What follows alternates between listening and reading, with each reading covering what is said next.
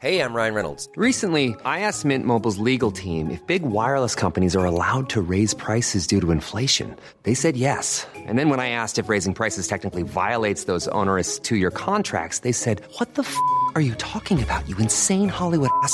So to recap, we're cutting the price of Mint Unlimited from $30 a month to just $15 a month. Give it a try at mintmobile.com/switch. $45 up front for 3 months plus taxes and fees. Promo rate for new customers for limited time. Unlimited more than 40 gigabytes per month. Slows full terms at mintmobile.com.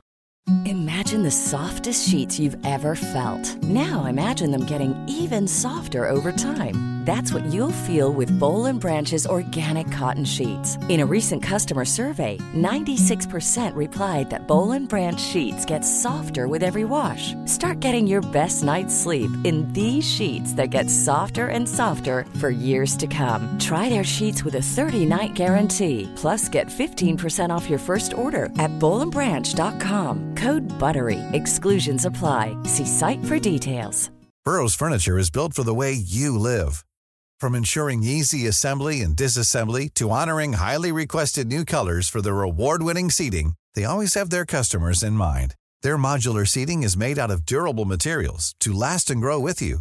And with Burrow, you always get fast, free shipping. Get up to 60% off during Burrow's Memorial Day sale at burrow.com/ACAST. That's burrow.com/ACAST. burrow.com/ACAST.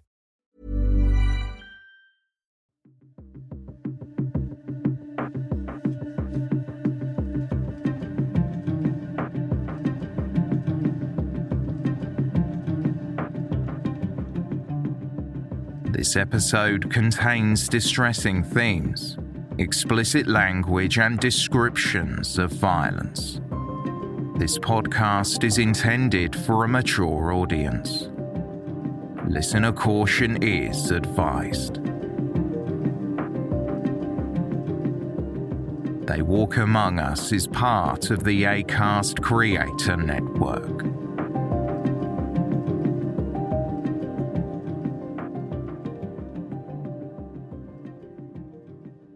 It was a typically warm midsummer afternoon in 1966. However, shortly after 3 p.m, the sound of gunshots rang out on a residential street in Shepherd's Bush, West London. One of the guys got out of the car, come along and went bang, bang, bang. But I don't think he should be allowed in anywhere near the public. The judge at the time said that this was a heinous act. There was a massive public outcry. 3 unarmed officers gunned down in broad daylight, and quite frankly, he should never be released from prison. I mean, a fugitive is always a wanted man, and they very quickly become a sort of folk hero and a folk devil at the same time.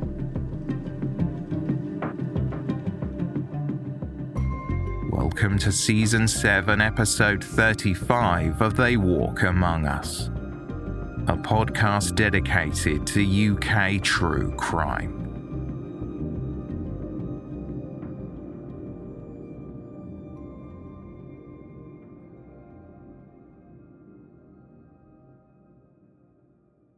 Local children on their school holidays were outside playing unsupervised on the nearby football pitches of Wormwood Scrubs on August 12, 1966.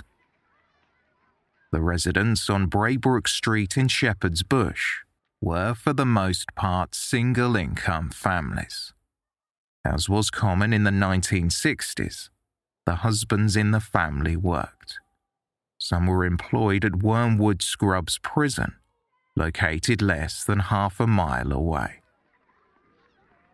The sound of children laughing and playing filled the air that Friday afternoon, but was suddenly interrupted by gunfire, drawing the attention of panicked locals and youngsters, who quickly fell silent. Witnesses later described seeing a vehicle in the area, a blue 1954 Vanguard Estate. It was pulled over outside of number 61 Braybrook Street, behind a blue Triumph 2000 saloon. The Vanguard had no rear passenger doors, but through the windows witnesses saw 3 men occupying the car. There were also 3 men in the Triumph parked in front of them. It would subsequently be discovered that the Triumph was an unmarked police car, occupied by temporary Detective Constable David Wombwell, Police Constable Geoffrey Fox, and Detective Sergeant Christopher Head. They were plainclothes officers on street patrol duty. PC Fox was in the driver's seat, and DS Head had signalled for the Vanguard to pull over. Once the driver complied and stopped, DC Wombwell got out of the back of the Triumph and walked to the driver's side window of the Vanguard. After speaking with the driver, DC Wombwell went over to confer with his supervisor, DS Head, and they then walked back to the Vanguard together. As DS Head began to ask the front and rear passengers to open their doors and show him what was in a bag in the centre console, the front passenger raised a pistol and fired a single shot at DC Wombwell. The bullet went through Wombwell's left eye, causing him to fall back onto the road, a shot that killed him immediately. DS Head panicked and tried to run back to the unmarked police car. Local children later spoke of hearing him cry, "No, no, no," before the front passenger chased him and shot him in the back. The gunman stood over the wounded officer and tried to shoot him again, but the gun would not fire. The armed assailant shouted to the others in the Vanguard and told them, "Get the driver."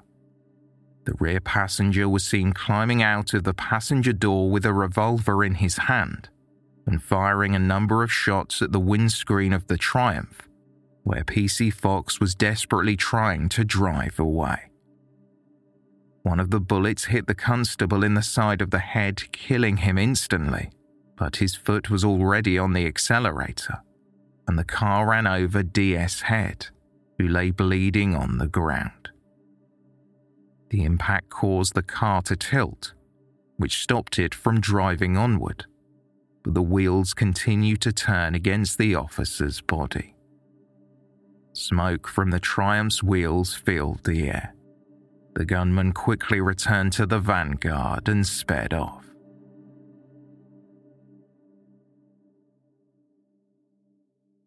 The married couple Brian and Patricia Deacon were driving through the area when the Vanguard screeched past them.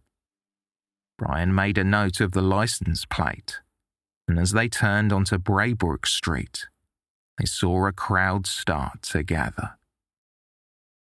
Patricia later said in her police statement, "I saw a man lying in the road with his head nearly in the centre of the road and his feet towards the left curb, and I saw he was bleeding from the face.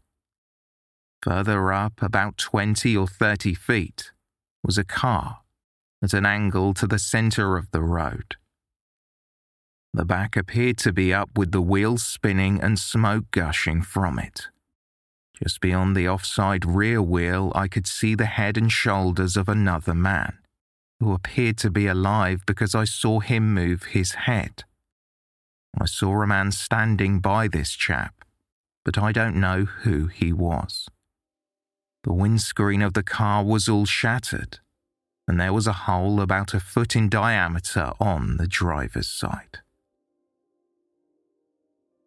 Two men rushed to the Triumph to try and help the injured men, but as they looked into the car, it was evident the driver was dead. They switched off the engine and tried to pull DS Head from beneath the vehicle. There was nothing that could be done. By the time the emergency services arrived, all three of the police officers from the unmarked car with the call sign Foxtrot 11 were dead. He shot through the window screen and then all the men, all the robbers, got into the van and then drove down Erkenwall Street backwards, fast. What kind of gun did these men have, Jim? I don't know. Is it a shotgun or a small gun? Small one. One witness, Catherine Ryan, who lived on Braybrook Street, spoke to the Evening Standard about what she saw. She said, "I was in my living room with my neighbour when I heard 2 shots. I looked out and saw 2 men on their knees behind a car. At first I thought it was the neighbours fooling about, and I saw one of the men fall with blood pouring from his head, and I knew it wasn't fooling anymore." A Mrs. Prestage told the paper, "I saw lots of people running up the road.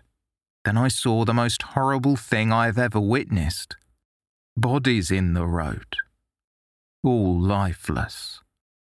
Another witness, Albert Stiegel, said, "I looked out of the window and saw people running. It looked a very one-sided affair to me. The police didn't have much chance in the matter, as far as I could see." Home Office pathologist Dr. Donald Tier arrived at the scene and confirmed the deaths. D.C. Wombwell was found lying on his back with his feet towards the curb.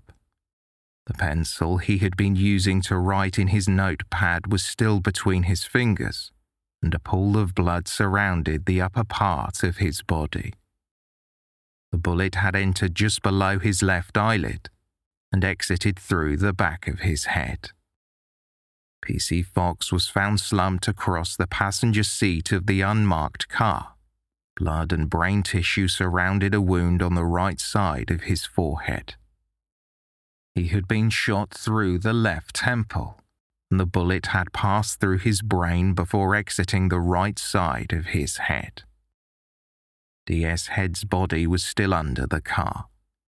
He had been shot in the middle of his back. The bullet had passed through his ribs and left lung. Other injuries were also seen during the post-mortem conducted at Hammersmith Mortuary. D.S. Head had sustained burns from the heat of the exhaust as his body was trapped beneath the car.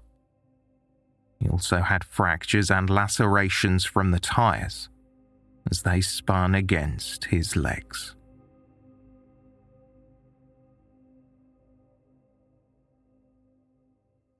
Over 50 police officers formed a line to search the area for anything that could assist the inquiry. With 3 members of the police force murdered in broad daylight, no resources were spared in the hunt for their killers. Soldiers from the army were called in to search the area with mine detectors in an effort to find any weapons or spent bullets that might have been left behind.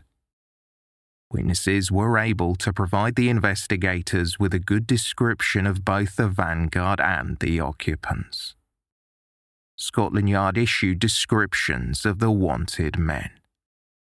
The first was said to be around 30 years old, between 5 feet 7 and 5 feet 9 inches tall, with dark or brown hair, a suntanned oval face, a medium build, and was wearing a dark jacket and trousers. The second was aged somewhere between 30 and 35, with longish hair brushed back and a pointed face, nose and chin. The third was described as being in his 20s, with thick wavy hair, wearing a light sweater with a red and blue pattern and a bluish-grey jacket. The vehicle used by the suspects was detailed in newspapers as starting its life as a van, before windows were added later, turning it into an estate type of vehicle. It was a washed-out light blue colour and appeared to be tatty in appearance. The exhaust was broken and rattled as it dragged on the ground while the vehicle was driven. A spokesperson for Scotland Yard said, "It is an unusual car. There aren't many like it about. I would think it would stick out like a sore thumb." In 1966, vehicle owner records were kept by local councils, so they were tasked with tracing the owner of the blue Vanguard with license plate PGT 726. The car was first linked back to a man who had sold it to a mechanic before the vehicle was passed to someone else. That man had moved abroad, but before he left, the car was purchased by a family friend, 36-year-old Jack Whitney.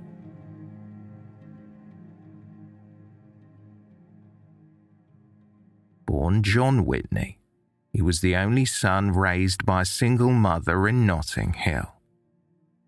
After his mother's death during his teens, Whitney, who went by the name Jack, lived with different relatives and eventually joined the army, albeit briefly.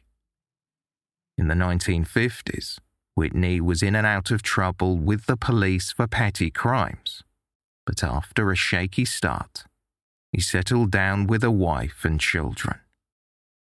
He had been working as a lorry driver in 1966. However, when the police arrived at his door on the night of the triple murder, he admitted that he had left his job weeks earlier. Jack Whitney told the police that he had sold the Vanguard earlier that day to a man he'd never met before. Unconvinced by his story, investigators brought Whitney to Shepherd's Bush Police Station for questioning. Whitney stood firm, sticking to his story despite being thoroughly interrogated. It would not be long before detectives located the suspect's vehicle, parked under a railway arch in Lambeth 2 days after the murders occurred. The owner of the space identified Whitney as the man he rented it to. The Vanguard was taken to Holborn Police Station for a detailed examination. Investigators sought fingerprints, fibers or hairs, anything that would lead to the identity of the killers. At the time, DNA analysis was decades away from being widely used in police investigations.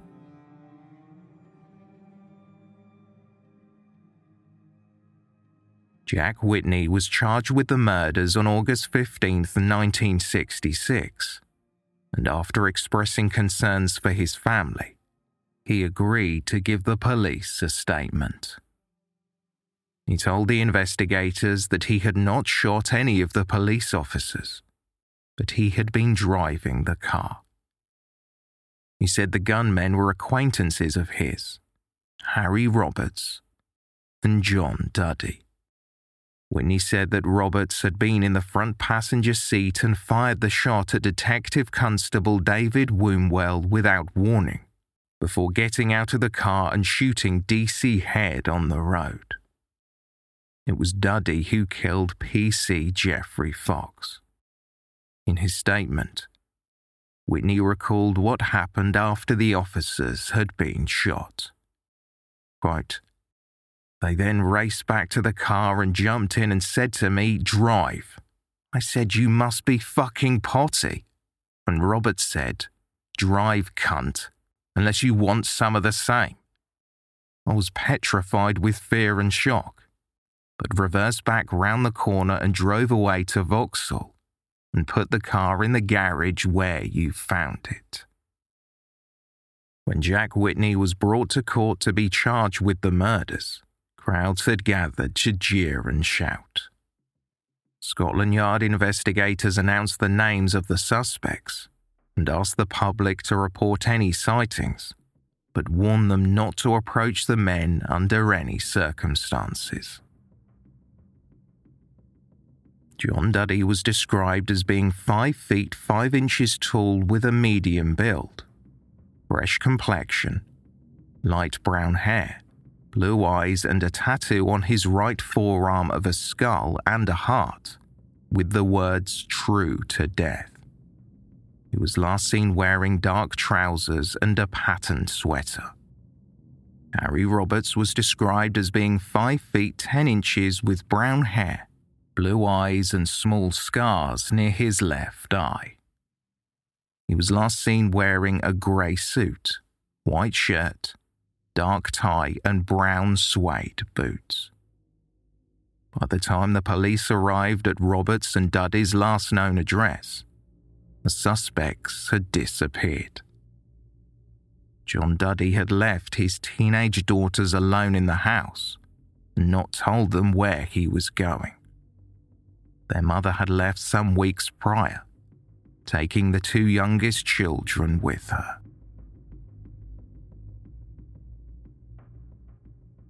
"37-year-old John Duddy was a Glasgow native and the son of a police officer born into a large Catholic family. Along with his wife and 4 children, Duddy moved around while in the armed forces, from London to Malaya, then to Glasgow and back to London. After serving in the army, he worked low-paid jobs in construction, and for a time he was employed as a lorry driver, before an accident left him hospitalized in the summer of 1966. In his teens and 20s, Duddy had a few run-ins with the law for petty theft and break-ins, but he had not been arrested for almost 2 decades by the time the police were searching for him in 1966. The police in Glasgow began looking for Duddy, and through speaking with relatives, they learned that he was in the city. Officers were then led to where Duddy was hiding on August 17th. After his arrest, Duddy told the investigators, "It was Roberts who started the shooting. He shot the 2 who got out of the police car and shouted to me to shoot. I just grabbed a gun and ran to the police car and shot the driver through the window. I must have been mad. I wish you could hang me now. I didn't mean to kill him. I wanted quick money the easy way. I'm a fool."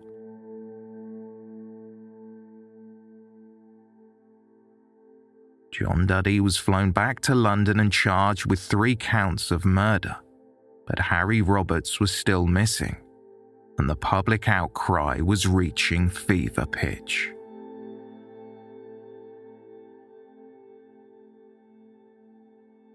Within days of the murders, there was a nationwide call for capital punishment to be brought back to deal with the killers. MP Duncan Sandys said in a statement, "The callous murder of 3 policemen has shocked the whole nation, but it is not enough to be shocked. If we wish these brave men to risk their lives to protect us, we in turn must give them the maximum protection which the law can provide. As soon as Parliament reassembles, I intend to demand the restoration of hanging for the killing of policemen and jailers, and those who go to their assistance." Frank Small, the head of the Nottinghamshire Police Committee, echoed those sentiments and stated, "The crass folly of removing the death penalty for shooting a policeman has been shown up pretty clearly in the last 24 hours. The death penalty was suspended in the UK in 1965, meaning that the crime came just over a year late for the hangman's noose. The Home Secretary Roy Jenkins travelled to Shepherd's Bush to assess the progress on the investigation, as crowds of hundreds of people gathered and chanted, "Bring back hanging." I can well understand the reaction and feelings of policemen at the present time, but it would be quite wrong for me to take a major policy decision in the shadow of one event, however horrible that may be. A petition was soon signed by thousands calling for the restoration of capital punishment. Another MP, William Van Strabenzie, issued a statement lambasting the abolition of executions. He remarked, "It is absolutely monstrous for theorists in the House of Commons to tamper with the lives of young men to whom we entrust the maintenance of law and order in a country which is being rapidly overtaken by gangsters. The real murderers of the 3 young men sit on the benches of the House of Commons." Even a local vicar was conflicted over his own views on the death penalty after consoling one of the victims' wives. Father Platt from St. Catherine's Church in Westway told the Shepherd's Bush Gazette, "I am appalled at the completely callous way these unarmed men were shot. One was even shot in the back. I'm normally against capital punishment, but it does raise doubts in my mind that this crime could change the law. I would be very sympathetic to anyone who wanted to change the law. After all, these men risk their lives supporting us." The Mayor of Hammersmith, Len Freeman, launched a national fund for the widows and family members of the 3 murdered policemen. Mayor Freeman told the Evening Standard, "I am ashamed and disgusted at the men who did this. It is an insult to British manhood." Donations soon exceeded £100,000 for the dependents of the police officers killed while on duty. The victims were named publicly once their family members had been informed. 25-year-old David Wombwell was a temporary detective constable, married with 2 young children under the age of 3. He had been in the force just over 3 years. Constable Geoffrey Fox was a 41-year-old married father of 3 who had received 3 commendations during his 16 years in the force. PC Fox's brother Lester spoke with the Shepherd's Bush Gazette and said that Fox lived for his family and the police force. His mother had been hospitalised after hearing of the murder, and his children took the news badly. PC Fox's eldest daughter, 18-year-old Anne, spoke about her father when reporters called at the family home 3 days after the shooting. She said, "I am certain if Dad had had a say, he would have wanted to go this way. He was a man devoted to his work and someone who also disliked the idea of growing old. He was so popular with children and adults. We have been told that hardened criminals even called at Shepherd's Bush to say they were not connected with the shootings in any way." Detective Sergeant Christopher Head was an unmarried 30-year-old who had joined the force in 1958 and received 2 commendations since that time. With Jack Whitney and John Duddy in custody, the search for Harry Roberts was well underway. He was known to use 2 aliases, Ronald Hall and John O'Brien. Teams of officers from Scotland Yard were tasked with watching the ports and airports while door-to-door inquiries were undertaken throughout London. Now, at what stage did he begin to get interested in guns? Well, he started to talk, when the 3 of them met, they'd done a couple of small jobs and they started to talk big, and he wanted to hide behind a symbol, and the only thing he knew was like a gun. Would you say that Roberts was a successful criminal? No, definitely not. Do you know at all how much money he would have made out of his crimes in London? I should imagine about £300. That's about his top whack between the 3 of them. Would you regard him as a strong-arm boy, tough boy? No. Why not? Well, any man who hides behind a gun, he's not a strong-arm man, he's not a tough man. And a good criminal wouldn't go and use a gun for start off.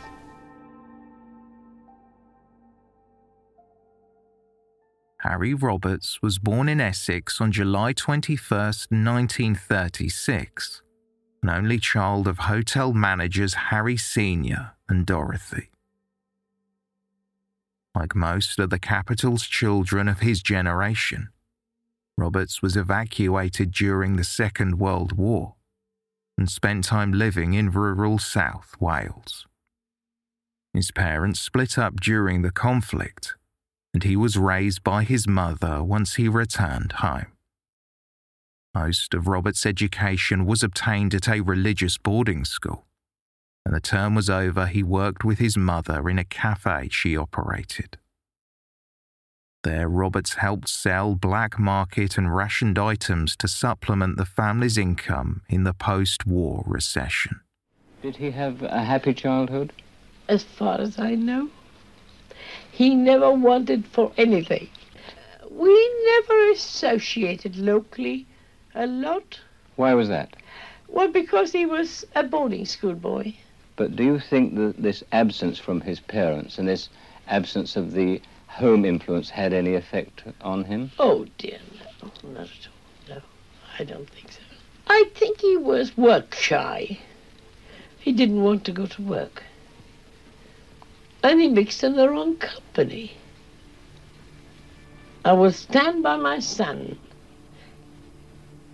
as long as I live. As a teenager, Roberts began getting into trouble with the police.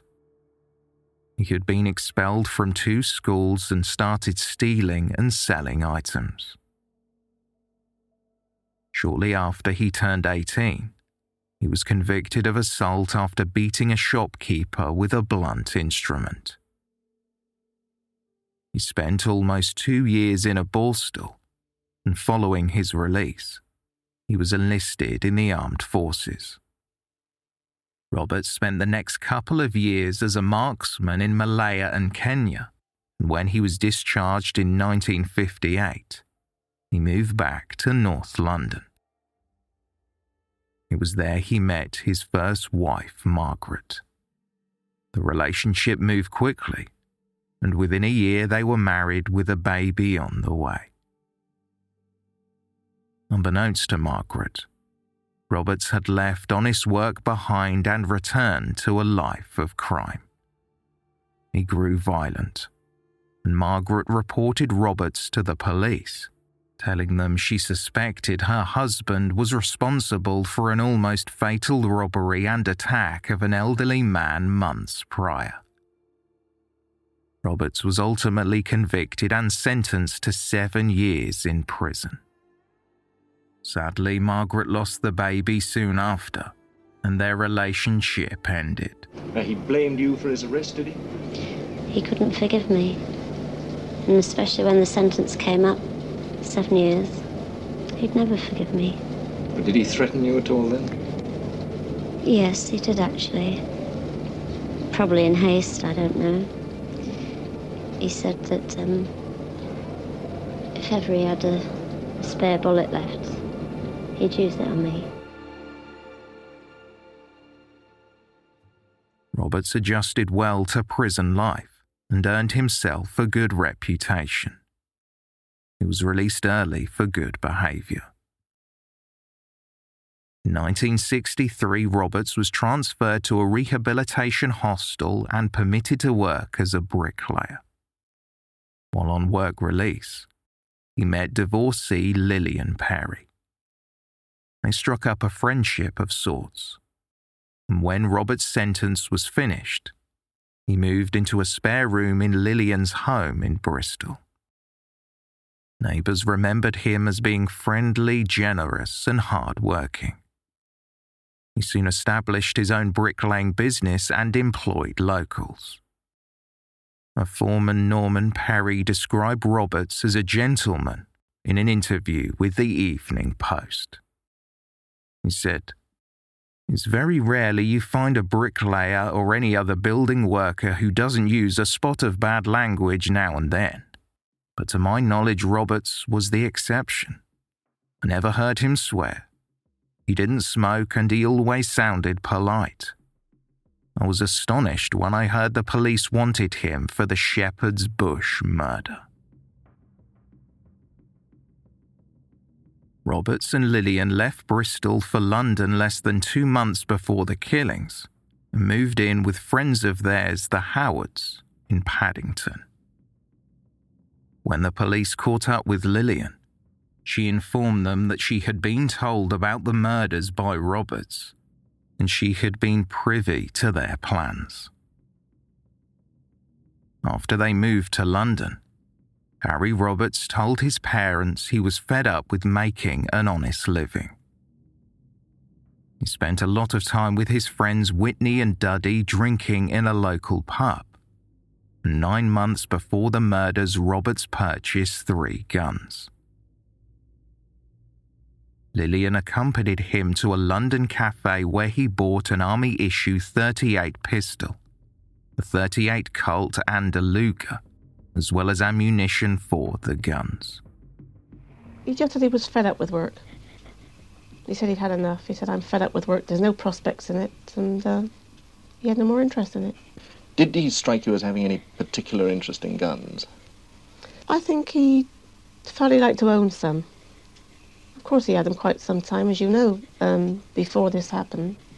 But it was just a thing, like boys like cars. Was he very frightened of being arrested? Yes. He did say he never ever wanted to go inside again. Is that all he said about it? Well, he did say he'd put up a fight if he had to. On the evening of Friday, August 12, 1966, Roberts had returned to the flat where he and Lillian had been living, and she told him about a news report on the shooting of 3 police officers. When she asked him if he had heard about it, Roberts replied, "It was us. The police car came up and wanted to search our car. They would have found the guns in there, and I would have done time for nothing, because we're not out to do anything. We're only looking for a car or cars." The following morning, Duddy came over to the flat, and Lillian overheard them discussing what had happened. Robert said, "Oh God, what a hell of a mess we have made of things." Duddy replied that he wished it had never happened, and Robert said that they should have burned the car and needed to get rid of the guns. Duddy brought the weapons over the next morning. Lillian told the police. He said he had slept with them, 2 at his feet and 1 under his pillow. Roberts and Duddy then left the house with the guns concealed in their trouser belts. When they returned that evening, Lillian asked Roberts what they had done with the weapons, and he said they had buried them somewhere. Roberts then gave Duddy £10 to help him flee to Glasgow. After Duddy left, Roberts and Lillian travelled to Euston Station so Roberts could leave a suitcase in the left luggage area. It was later recovered by police and contained a suit much like the one Roberts was seen wearing during the shooting. Afterwards, Lillian and Roberts travelled into the city and stayed in a hotel.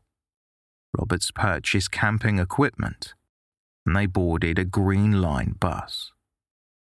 Roberts got out near Epping Forest and told Lillian, "This is as far as we go together. I am on my own now." Lillian made her way back to London, and by the time she arrived, the police were already searching for her partner.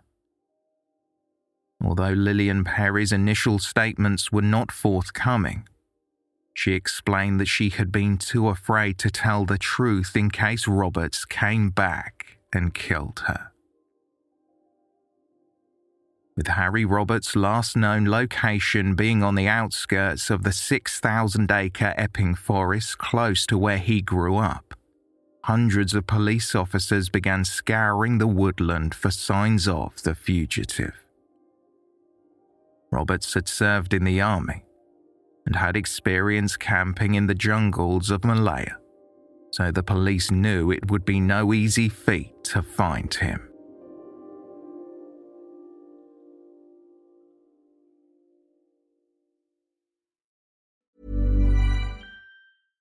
How would you like to look 5 years younger? In a clinical study, people that had volume added with Juvederm Voluma XC in the cheeks perceived themselves as looking 5 years younger at 6 months after treatment. Look younger, feel like you. Add volume for lift and contour in the cheeks with Juvederm Voluma XC. Reverse signs of aging by adding volume to smooth laugh lines with Juvederm Volure XC. For important safety information and to find a licensed specialist, visit Juvederm.com. That's JUVEDERM.com. Not for people with severe allergic reactions, allergies to lidocaine, or the proteins used in Juvederm. Common side effects include injection site redness, swelling, pain, tenderness, firmness, lumps, bumps, bruising, discoloration, or itching. There's a risk of unintentional injection into a blood vessel, which can cause vision abnormalities, blindness, stroke, temporary scabs, or scarring. Talk to a licensed specialist to find out if it's right for you. Ryan Reynolds here from Mint Mobile.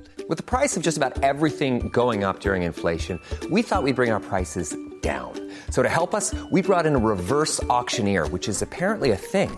Mint Mobile Unlimited Premium Wireless. How to get 30, 30, how to get 30, how to get 20, 20, 20, how to get 20, 20, how to get 15, 15, 15, 15, just $15 a month? Sold! Give it a try at mintmobile.com/switch. $45 up front for 3 months plus taxes and fees. Promo rate for new customers for limited time. Unlimited more than 40 gigabytes per month. Slows full terms at mintmobile.com. This Mother's Day, celebrate the extraordinary women in your life with a heartfelt gift from Blue Nile. Whether it's for your mom, a mother figure, or yourself as a mom, find that perfect piece to express your love and appreciation. Explore Blue Nile's exquisite pearls and mesmerizing gemstones that she's sure to love. Enjoy fast shipping options like guaranteed free shipping and returns. Make this Mother's Day unforgettable with a piece from Blue Nile. Right now, get up to 50% off at BlueNile.com. That's BlueNile.com.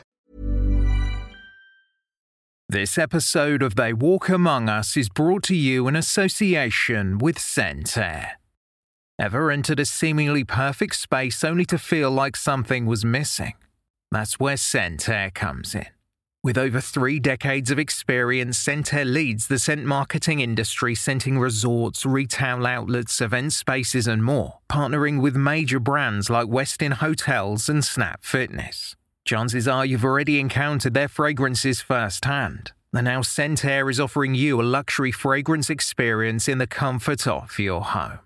Visit scentair.com to explore their online store and infuse your spaces with unforgettable scents. Scent Air diffusers are sleek and fill your space with vivid fragrance for up to 300 hours. And the Scent Air app lets you schedule your fragrance and control your intensity right from your phone. What's more, all of Scent Air's more than 60 fragrances are phthalate-free, cruelty-free, safe for families and EcoVadis certified sustainable. Differentiate your space with scent. Try luxury home fragrance trusted by the pros by going to scentair.com and using promo code AMONGUS for an extra 25% off your first order. That's promo code AMONGUS for an extra 25% off your first order at scentair.com. As the hunt for Harry Roberts continued, John Duddy and Jack Whitney were held on a number of charges. They were each facing 3 counts of murder, 3 counts of harbouring and assisting a criminal, and 3 counts of possessing a firearm with intent. They both entered pleas of not guilty, and when the preliminary hearings began, witnesses including a 10-year-old boy and a 14-year-old girl described the horrific shootings in detail. It was raining heavily on Thursday, September 1st, 1966. The weather seemed fitting, as thousands of people lined Uxbridge Road to pay their respects. The funeral service for David Wombwell, Christopher Head and Geoffrey Fox was held in St. Stephen's Church, across from Shepherd's Bush Police Station where the fallen officers had worked. The 15 hearses containing the victims' caskets and loved ones were escorted to the church. Hundreds of uniformed officers formed a guard of honour as the caskets were carried into the church by 18 detective pallbearers. The Bishop of Kensington delivered the service and told mourners, "Greater love hath no man than to lay down his life for his friends." One large wreath had been left with a card expressing deepest sympathy. It was signed by Harry Roberts' estranged wife, Margaret.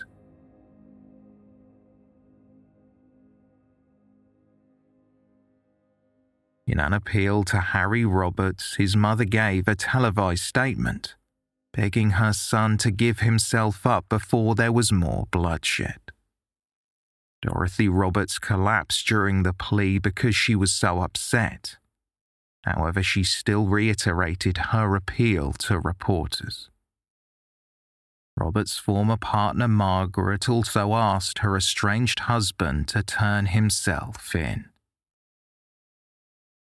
Hundreds of calls reporting sightings of Roberts came into police stations across the nation, and although each tip was followed up, none of the information led to the wanted man. 700 police officers had scoured Epping Forest without any trace of Roberts, so the trial proceedings began in his absence. Harry Roberts was named on the charges alongside John Duddy and Jack Whitney when the trial began in Court Number 1 at the Old Bailey on November 14th. Hundreds of people had gathered to witness the start of the legal proceedings.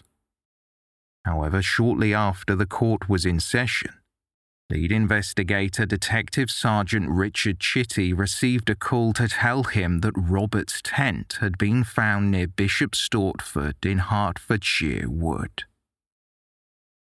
A camp was found 20 yards from the edge of Thorley Wood.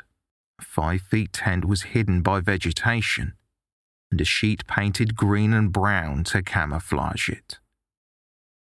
Among the items found in the camp were a paraffin stove, a cupboard for storing tinned food, newspapers dating between October and November, and cooking equipment. Reporters called the hideout an ingenious construction. Roberts had set up strings attached to the tent to alert him if anyone approached from any direction. The tent had been discovered by a local man who, in turn, reported it to the police. The following morning, officers from Stevenage were directed to go to Bishop Stortford to assist in a large-scale search for Harry Roberts.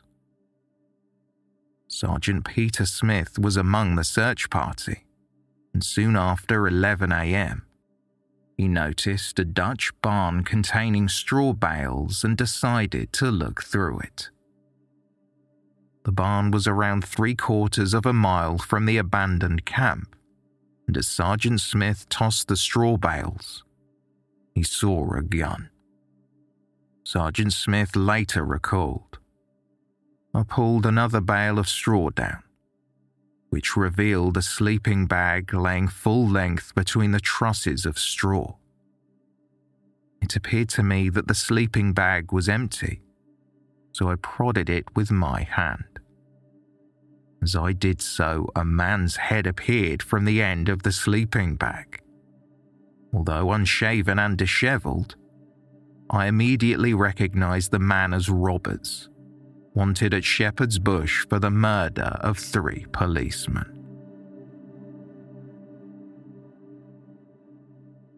Harry Roberts was immediately cautioned and told he was under arrest. He replied, "You will not get any trouble from me. I have had enough. I'm glad you caught me." He was clearly tired and malnourished. 3 months' growth of a ginger beard did little to change his distinctive features that were on the cover of every newspaper for weeks. Roberts was taken to speak with Detective Superintendent Richard Chitty and readily confessed. Roberts said, "I will tell you the truth.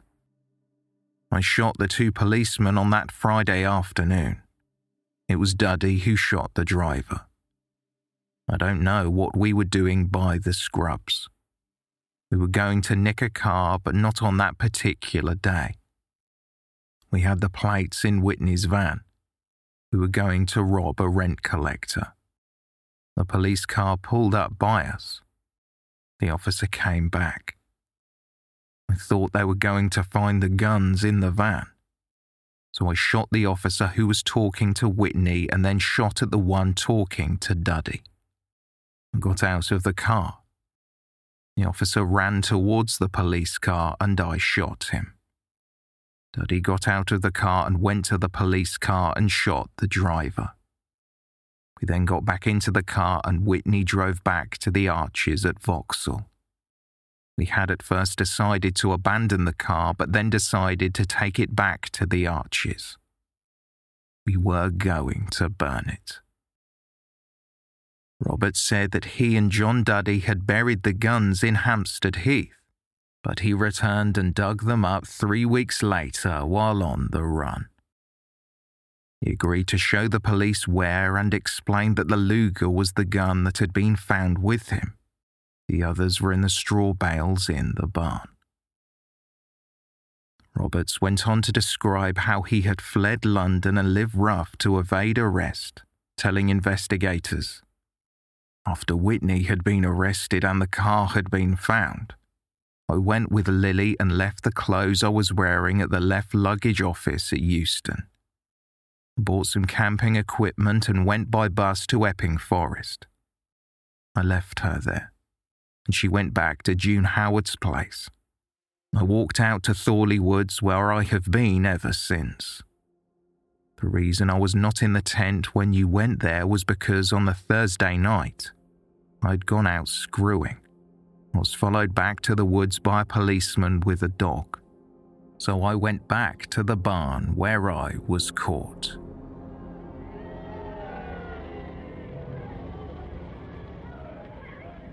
On November 16th, Harry Roberts was brought to court, where he was charged with 3 counts of murder, among other charges. Harry Roberts, John Duddy and Jack Whitney were tried together at the Old Bailey. Proceedings began on December 6, 1966. It emerged that the trio had gone out intending to steal a vehicle to be used in a robbery when they were pulled over by officers in Shepherd's Bush. Roberts pleaded guilty to 2 of the murders, but the plea was not accepted by the Crown Prosecutor and Solicitor General Sir Dingle Foote. He told the jury that the 3 men had gone out with a common purpose, to commit a crime, so they were equally guilty of murder.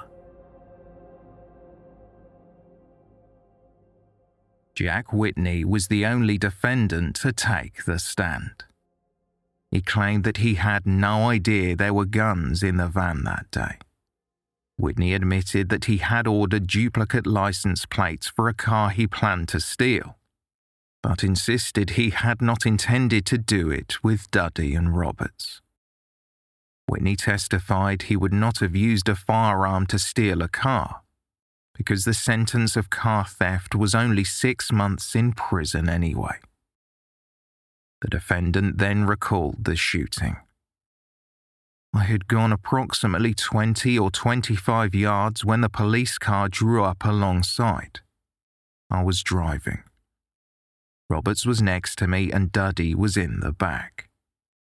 The bag containing the guns had been put between the front and rear seats. As the police car pulled up alongside, Sergeant Head flagged his hand. I stopped and parked close to the curb. Sergeant Head and Detective Wombwell got out and came towards my window. Sergeant Head asked me for my road fund license, and I explained that I didn't have one. He asked me why, and I said I could not get it taxed until I got an MOT certificate. Then he asked for my license, and I produced it. Finally, he asked for my insurance certificate, and on reading it, he remarked, "It is 3 hours out of date." Wombwell started to write down my name and address, and I said to him, "Can't you give me a break? I was nicked for this a fortnight ago." And then a shot came. I heard no conversation between the officer and Roberts. The shot came from my left, but I didn't see the impact of the bullet. Wombwell had disappeared, and Roberts jumped out of the car. I don't know whether he had fired the shot out of the window or not. I was pretty shaken. I opened my door and saw Wombwell lying in the road. By the time I had realised what had happened, Roberts was going up the road after Sergeant Head. I heard the pistol being fired, and I saw the officer fall to the ground. Duddy got out almost immediately with Roberts. Duddy ran alongside the near side of the police car and fired through the window. Jack Whitney told the court that he had been threatened to remain silent afterwards. Quote, "Before going home that night, Roberts said to me, 'You wouldn't grass on us, would you?' I replied, 'No.' Roberts then said, 'Don't make any mistakes. You know what happened to Jack Spott and his wife? That was minor in comparison.' I presumed he meant compared with what would happen to me. I was petrified with fear for my wife and 2 daughters. I had just seen Duddy and Roberts kill 3 policemen, and as far as I was concerned, I was under no illusions."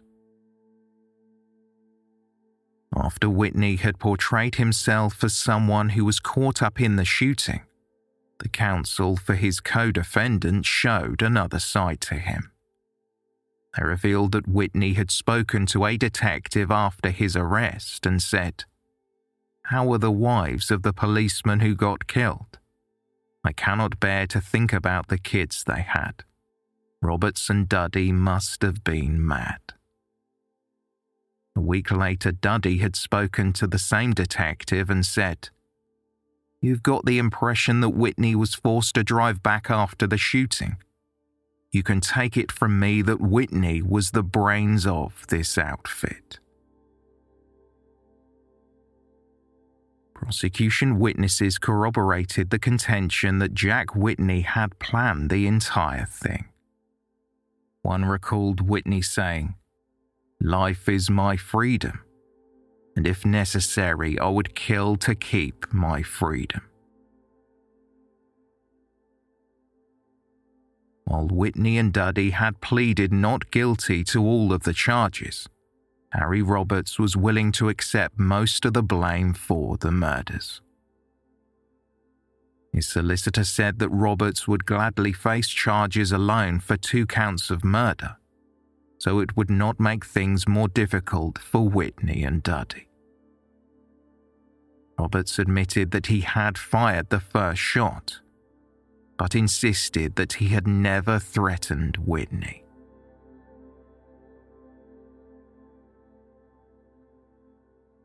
On December 12th, after 30 minutes of deliberations, the jury returned with their verdicts. They found all 3 men guilty of 3 counts of murder.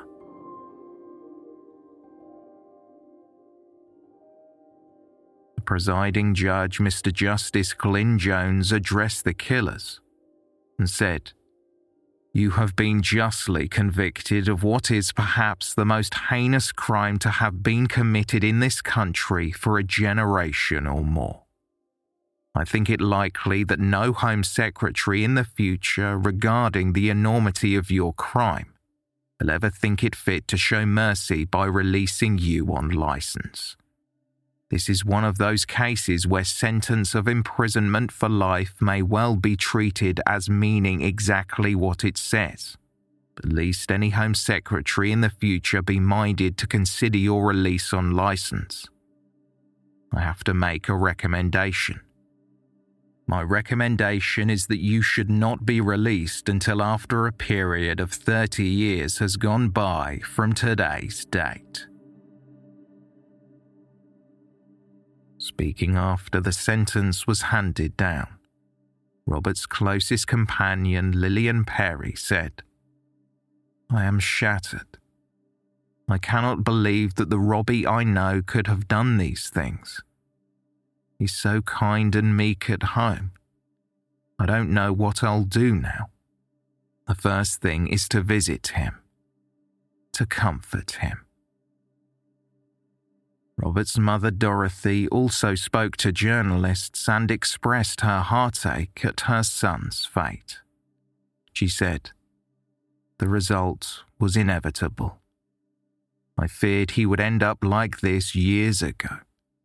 He kept terrible company, and although I tried to talk to him, he took no notice. I have seen my son several times since he was arrested, and he was absolutely resigned to this sentence. I think things really went wrong when he met Whitney in Maidstone prison. Whitney may not have shot anyone, but he was the brains of the enterprise. Since his capture, I've been some comfort to him by standing by. After all, a mother must do that."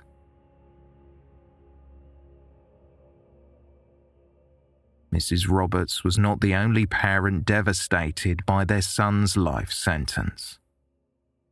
John Duddy's 74-year-old father, Bernard, had collapsed an hour after the sentence was passed and fractured his skull. He died 5 days later as a result.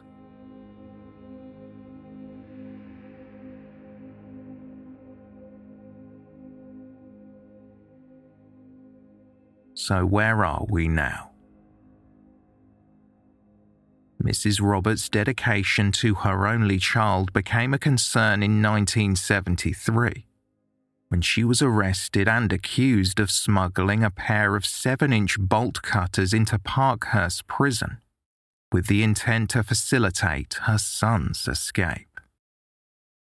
On November 30th of the previous year, 73-year-old Dorothy had been to visit her son. Shortly after she left, bolt cutters were found in a washroom next to the visiting area.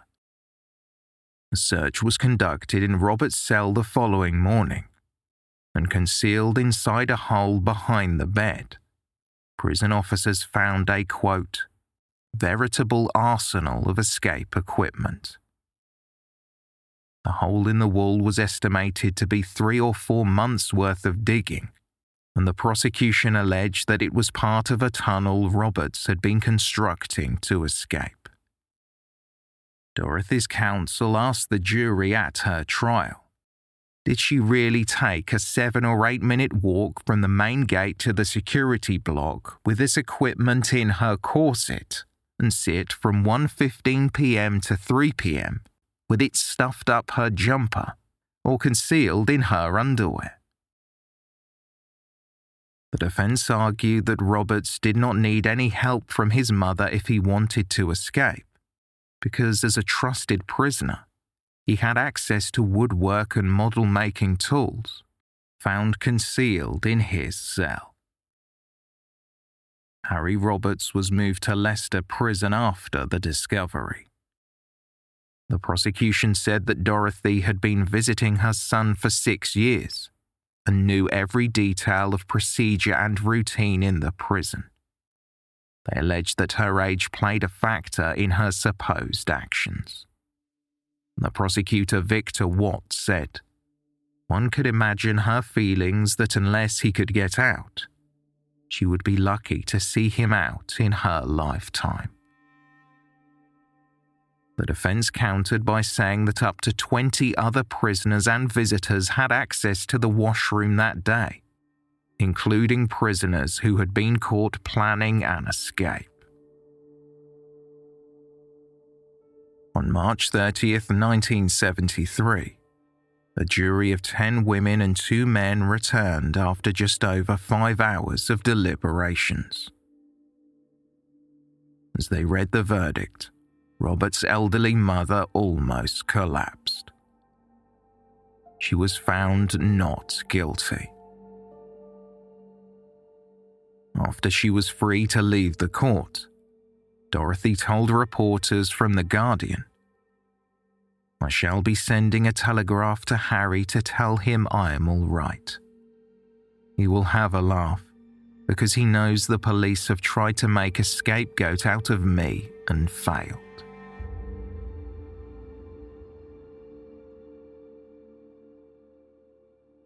Despite the sentencing judge's remarks in 1966 that it was unlikely that any Home Secretary would free the convicted police killers, Jack Whitney was released from prison on licence in 1991.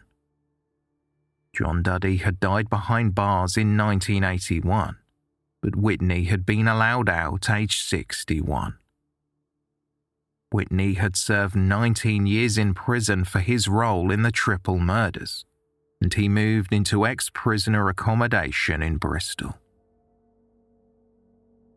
On August 15, 1999, Whitney was beaten to death by a flatmate Nigel Evans, a drug addict desperate for money.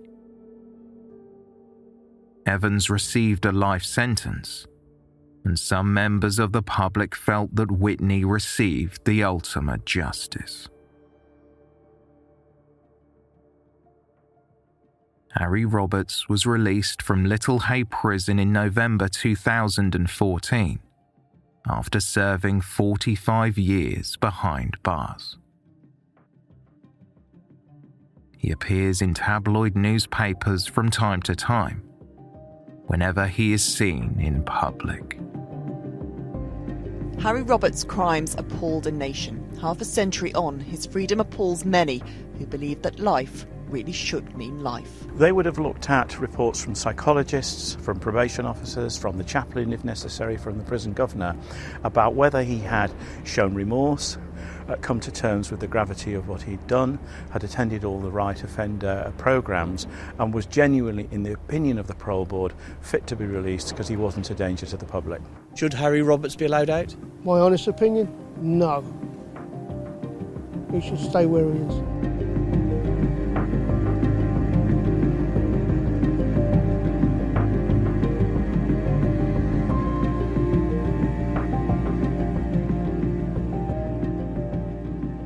Thank you for listening, and special thanks to our Patreon supporters.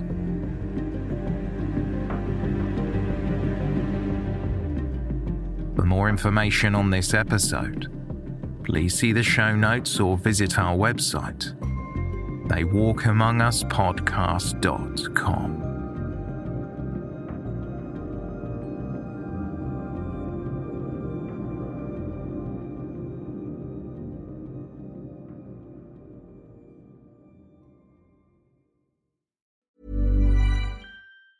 Planning for your next trip? Elevate your travel style with Quince. Quince has all the jet-setting essentials you'll want for your next getaway, like European linen, premium luggage options, buttery soft Italian leather bags, and so much more. And it's all priced at 50 to 80% less than similar brands. Plus, Quince only works with factories that use safe and ethical manufacturing practices. Pack your bags with high-quality essentials you'll be wearing for vacations to come with Quince. Go to quince.com/trip for free shipping and 365-day returns. Hey, it's Paige DeSorbo from Giggly Squad. High quality fashion without the price tag. Say hello to Quince. I'm snagging high-end essentials like cozy cashmere sweaters, sleek leather jackets, fine jewelry, and so much more. With Quince being 50 to 80% less than similar brands. And they partner with factories that prioritize safe, ethical, and responsible manufacturing. I love that. Luxury quality within reach. Go to quince.com/style to get free shipping and 365-day returns on your next order. Quince.com/style. Imagine the softest sheets you've ever felt. Now imagine them getting even softer over time. That's what you'll feel with Boll & Branch's organic cotton sheets. In a recent customer survey, 96% replied that Boll & Branch sheets get softer with every wash. Start getting your best night's sleep in these sheets that get softer and softer for years to come. Try their sheets with a 30-night guarantee. Plus, get 15% off your first order at bollandbranch.com. Code BUTTERY. Exclusions apply. See site for details.